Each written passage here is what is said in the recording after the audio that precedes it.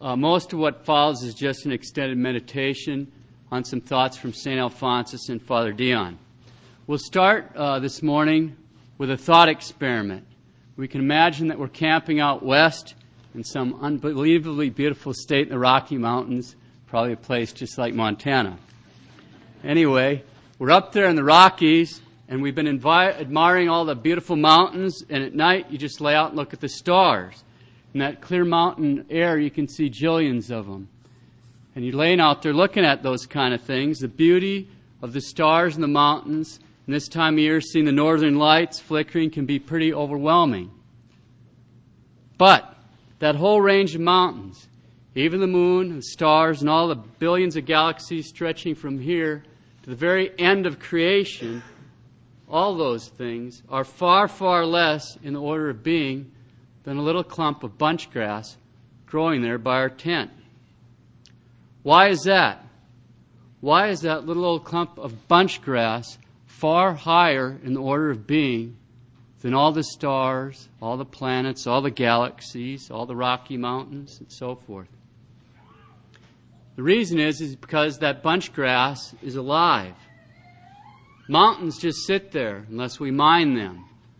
Stars just burn silently in the vastness of space. The northern lights just dance around up there in the air. But that little old clump of bunch grass is alive. It's alive. It can grow. It can take in light and carbon dioxide, nourish itself. It can reproduce itself. So that little old clump of bunch grass is alive, that's for sure. But still there are limits to the kind of life it has. It can't get up and move to a better part of the meadow where there's better sunshine. Can't go from one side of the meadow to the other. It doesn't have that kind of life, right? But now here comes a big old bull elk and starts grazing on that grass. That big old bull elk is far higher on the order of being than that clump of bunch grass. He can do everything the grass can do. He can nourish himself, grow, reproduce, but he can also see. He can hear, he can smell, he can taste, he can touch, he can move around. He can move around from one side of the meadow to the other, from one side of the mountain range to the other. That old bull elk is a whole lot higher on the order of being than the grass, right? But there's still limits to the kind of life that he has. There are things he can't do. He can't decide, hey, this year during hunting season, I think I'll take a vacation. Go to town, sit in the bar, read a little Shakespeare, do things like that.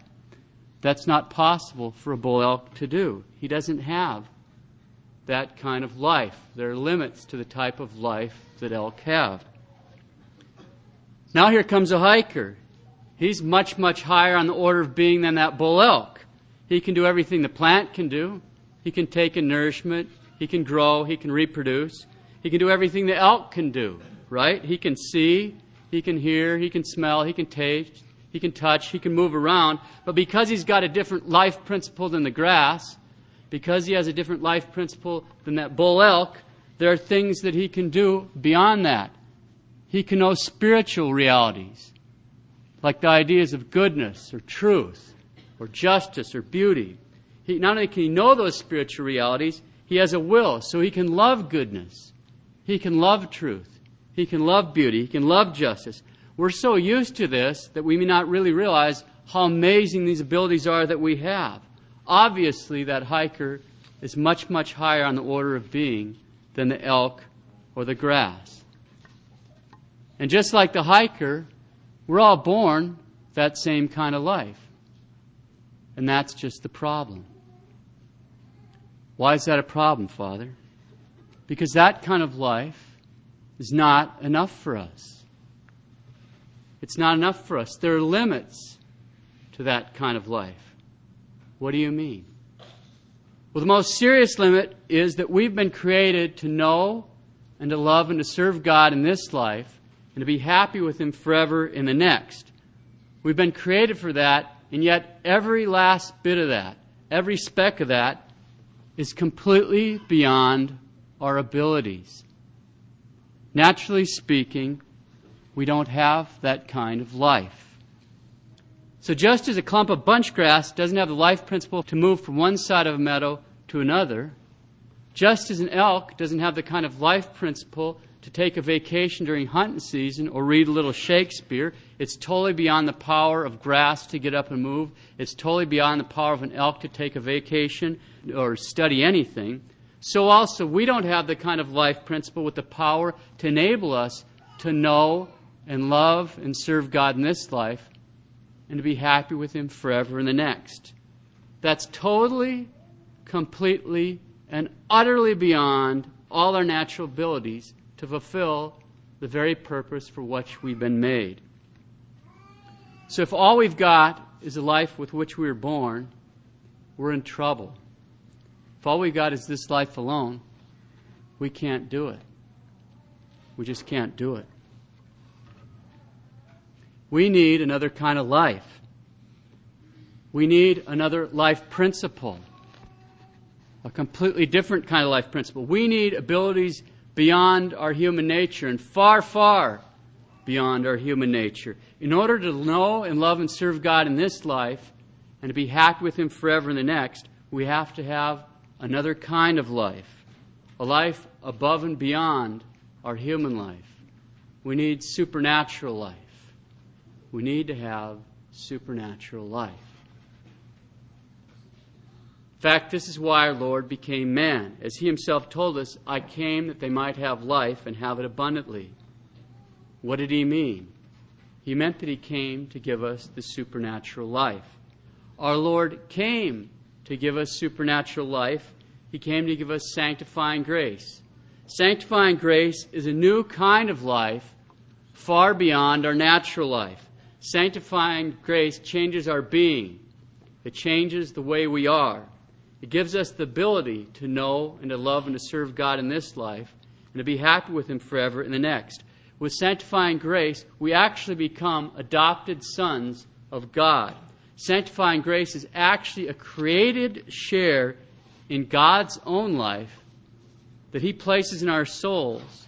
It's a created share in God's own life that He places in our souls, and this gives us a new life, supernatural life, and that makes us holy. This is what St. Peter is referring to in 2 Peter 1:4 when he writes of us becoming partakers of the divine nature. Partakers of the divine nature. Now stop and consider what that implies about our dignity. We saw that little clump of bunch grass was far, far greater in the order of being than the Rocky Mountains or even all the stars in the entire universe, because that bunch grass is alive. We saw the elk was far, far greater than the grass because it had a higher life principle. And the hiker was far greater than the elk because he had a higher life principle, right? Just think of the immense difference between the hiker and a rock that he's climbing over. No sane man would compare the dignity of a man to a rock. But that difference is in a certain sense measurable because both a rock and a man are in the natural order of things, right? So in a certain sense, it's measurable. But the gap between a natural man, like someone who's never been baptized, and a supernatural man, a man in the state of grace, that distance is infinitely greater than the gap between the natural man and the rock. It's infinitely greater and it's immeasurable because one is natural and the other is supernatural. We don't see this clearly enough, but it's an absolute truth, and it's stunning when we think about it. For a natural man, his nature is closer to a rock than it is to a baptized baby. It's stunning.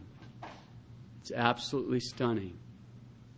Partakers of the divine nature. When we're in the state of grace, God has actually placed a created share of His own life into our soul, and it completely penetrates our soul, totally filling it with holiness. And at the same time, He also gives us powers, supernatural powers, to do things far, far beyond our natural abilities. Like, for example, getting to heaven when we die. Or to take another example, we all believe that there are men who can say certain words to pieces of bread, and that bread becomes a man, and that man is God. We all believe that. We have to believe that to be saved. But that's not obvious. That's not obvious at all. We don't believe that with natural powers. No one can. No one can believe those with natural powers. We believe that because we've been given a supernatural power called faith, and this gift of faith gives us the ability to believe that, to believe things that people without the gift of faith just simply cannot believe. It takes faith, a lot of faith, supernatural faith, to believe in the mystery of the most blessed sacrament. Only the supernatural man with the gift of faith can believe that. No one else can. Partakers of the divine nature. Think of the value of this incredible gift, this gift that makes it possible for us to get to heaven. Think of the value. St. Alphonsus says that it is an infinite treasure. St. Thomas says that the gift of grace surpasses every gift that a creature can receive. Partakers of the divine nature. Think of just what it cost to give us this amazing gift. Nothing less than the passion and death of our Lord Jesus Christ on the cross. It cost the death of God the Son. Partakers of the divine nature. Once we see that we've been given a new life, a supernatural life, that we're alive with a created share in God's own nature, this God life of sanctifying grace within our souls. Once we see that, then it's easy for us to see why Christ established the Catholic Church. The entire purpose of the Catholic Church is to continue Christ's work throughout time, undoing the damages of original sin by bestowing or restoring graces to men's souls. Every single thing that a man does as a priest is concerned with this one thing, grace. Bestowing it, increasing it, protecting it, restoring it. That's why God put priests in the world. Not only that, the point of all the rules and regulations comes into focus. What's the point of all the rules and regulations? To guide us so as to protect and increase this God life of sanctifying grace that we received when we were baptized. The purpose of Christ's church, the Catholic Church, is to continue our Lord's work throughout time, to undo the damages of original and actual sin by restoring or bestowing supernatural life to men's souls.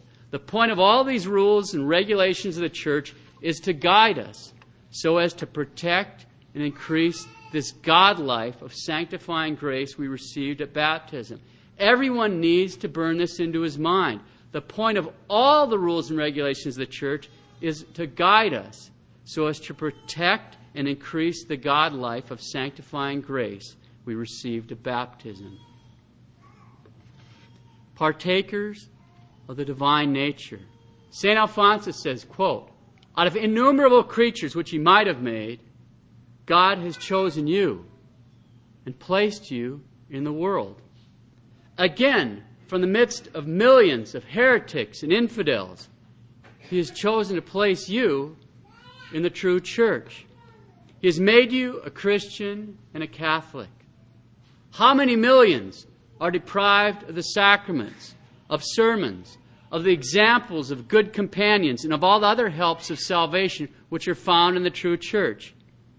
And God has resolved to give all these great helps to you without any merit on your part, and even with the foreknowledge of your demerits. For when he thought of creating you and bestowing those graces upon you, he foresaw the insults which you would offer to him." Close quote. Partakers of the divine nature. How can we ever thank God for such a great gift? St. Alphonsus asks, what fitting thanksgiving can we miserable creatures offer to God? If the Lord had once shown us a single mark of affection, he would even then deserve an infinite thanksgiving from us, since that affection is a gift and a favor of an infinite God. But see, he has given us a way of thanking him worthily, namely by offering to him Jesus in the Mass. In this way, God is fully thanked and satisfied. One single Mass gives more honor to God than all the prayers and penances of the saints, all the labors of the apostles, all the torments of the martyrs, and all the burning love of the seraphim and of the Divine Mother, all that they have given him or will give him. Close quote. One single Mass. And he allows us to offer this sacrifice or to assist at it, not just once in a lifetime, but even weekly or daily.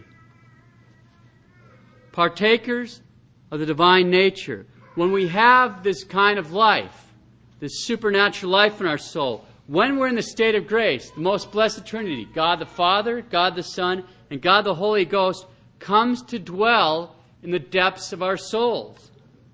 But he only dwells there by invitation. When we were babies, our godparents stood up for us and invited him in on our behalf. And then when we reached the age of reason, we confirmed that invitation. But unfortunately, just like Adam, we do have one natural power in this regard. We have the power to withdraw that invitation at any time. How? By committing a mortal sin. And God will respect that and leave. And the most terrifying part of that is, if we've evicted him, he's under no obligation to return. Partakers of the divine nature. The great Catholic author Frank Sheed commented that supernatural life is given to man in this life, and what man does with it is the primary story of his life. Everything else is incidental, on the fringe, of no permanent importance. When we come to die, we are judged by the answer to that one question, whether we have the supernatural life in our soul. If the answer is yes, then to heaven we shall surely go, for the supernatural life is the power to live the life of heaven. If the answer is no, then we cannot possibly go to heaven, for we could not live there when we got there. If we die with supernatural life, we can go to heaven. If we die without supernatural life, we can't go to heaven, which means that our soul will plunge into hell. We were all born without supernatural life. We were born without sanctifying grace. Thanks a lot, Adam. Naturally speaking, there isn't a single thing we can do about this. But in order to live the life of heaven, we have to have supernatural life. We have to have sanctifying grace. If we die with sanctifying grace, we can live the life of heaven. If we die without sanctifying grace, we can't live the life of heaven. Okay, pure and simple. Everybody needs to burn this point into their mind. The most important thing I'll ever do is die. If I die with supernatural life, I can live in heaven. If I die without it, I can't. When we come to die, we're judged by the answer to that one question. One question, whether we have the supernatural life in our soul. Our whole eternity hangs in the balance. Partakers of the divine nature. Once we get a glimpse of the incredible dignity to which we've been called, it becomes clear what an absolute disaster mortal sin is. It drives out the supernatural life of grace out of the soul, turns man into an enemy of God and a slave of the devil, and puts him under a sentence of eternity in hell. St. Augustine says that if a Christian loses a valuable item, he will weep over the loss and neither eat nor sleep. But when he loses the grace of God, he eats and sleeps and sheds not a single tear. St. Francis de Sales says that were the angels capable of weeping, they should shed tears of pity at the sight of a soul that commits mortal sin and loses the divine grace. But as St. Alphonsus points out, the greatest misery is that the angels would, if it were in their power, weep, and the sinner weeps not.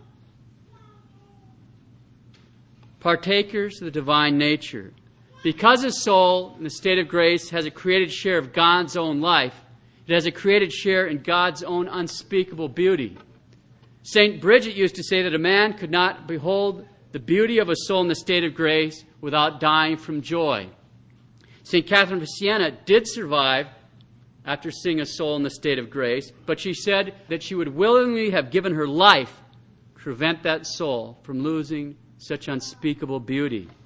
In fact, St. Catherine used to kiss the ground on which priests walked. because through them souls obtain this beauty that is worth dying for, the grace of God. Partakers of the divine nature. St. Alphonsus says, quote, "The saints thought it very little to give their life and all things for the love of so loving a God. How many noblemen, how many princes have left relatives, riches, countries, and even kingdoms to shut themselves up in a cloister in order only to live to the love of Jesus Christ? How many martyrs sacrificed their life? How many tender virgins, renouncing marriages with the great and mighty, have gone with joy to death, in order thus to make some return for the infection of a God who had died for their sake? And you, what have you done thus far for the sake of Jesus Christ, who has died for you? What do you intend to do with the remaining days of life, which God gives you that you may love Him?" Close quote. What have you done so far for the sake of Christ, who has died for you? What do you intend to do with the remaining days of your life, which God has given you that you may love Him?